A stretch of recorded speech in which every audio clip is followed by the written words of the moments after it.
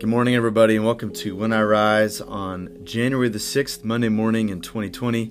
We're in year A, and January 6th is a special day in the life of the church. It's called the Epiphany of the Lord. This is the season after Christmas where a light is shown upon who Jesus is, not just for his own people in Israel, but for all people around the world. And so there's a special liturgy for Epiphany, and so we will cover the Old Testament text in the series of texts from Epiphany. And so this year, the Old Testament text is Isaiah chapter 60, verses 1 through 6. So I'll read that passage and I'll provide a point of reflection. Then we'll spend some time praying this morning as we face Monday morning.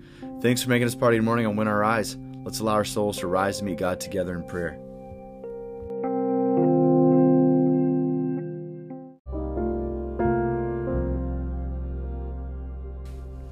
Isaiah chapter 60, verses 1 through 6.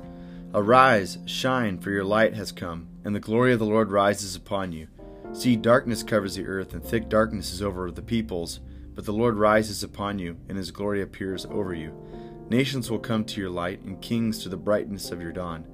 Lift up your eyes and look about you. All assemble and come to you. Your sons come from afar, and your daughters are carried on the hip.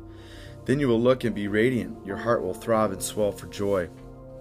The wealth of the seas will be brought to you. To you the riches of the nations will come. Herds of camels will cover your land, your camels of the young camels of Midian and Ephah, and all from Sheba will come, bearing gold and incense, and proclaiming the praise of the Lord. This is the word of God for us.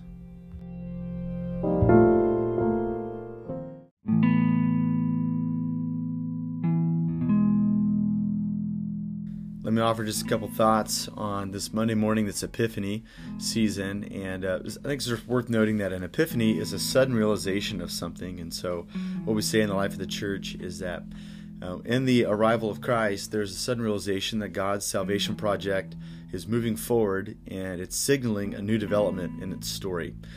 Usually Epiphany is associated with a text from Matthew chapter 2 where the Magi come, those outsiders, those strangers of the people of Israel, come to give Jesus gifts. And so then, and only then, does it dawn upon the community of believers that all of God's promises from the Old Testament are coming rushing forward into the present day. Because again and again, we see it in this passage in Isaiah 60 and other places of Isaiah, there is a hint that not only the people of Israel, but all people would be blessed by the arrival of the Messiah. And so these Magi come, and as we read it in Matthew chapter 2, they come bringing gifts, and the gifts are gold, frankincense, and myrrh.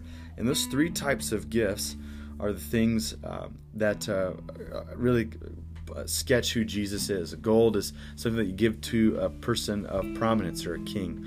Frankincense is something that you burn in a worship towards a god.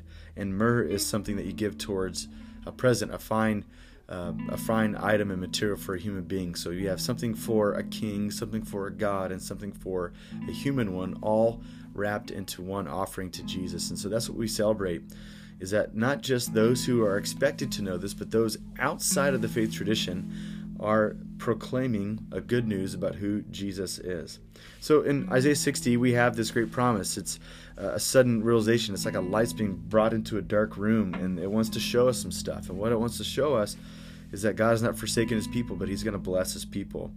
Verse 4 has this command, lift your eyes and look about you, and all assemble and come to you. And so he talks about your sons coming from afar and your daughters being brought back. He talks about the riches of the seas being brought to the nation of Israel, that different livestock from other neighboring communities are going to be given to the people of Israel. And so God is doing something. He's bringing in a great wealth and blessing to the people of God. So the immediate fulfillment of this was a proclamation that the people who were scattered during exile, during the Babylonian conquest, are going to come back to the nation of Israel and inhabit their land again. And we see that come to pass in the story of Daniel, and we see that in Ezra and Nehemiah and some of the later books of the Old Testament. But it's also this far fulfillment where God's salvation message, his gospel and good news, goes to the ends of the earth. And so what a thing to pray for on a Monday morning on Epiphany, that a light would be shown upon God's message again, and that people would be eager to respond to it. So I'm going to pray, and maybe you have someone in your mind, someone from your life, or I have someone in my life who I would like to have God's light shine upon them so that they could see the goodness of God. And so hold that person in your attention and in your heart as we spend some time praying this morning, as we allow our souls to rise to meet God in prayer.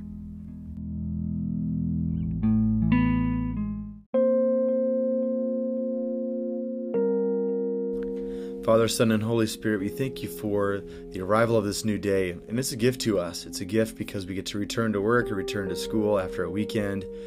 We have tasks in front of us. We have people to associate with. We have things to do. And I thank you that you give us the license once again to have breath in our lungs and a community to join and a task, or a list of tasks in front of us.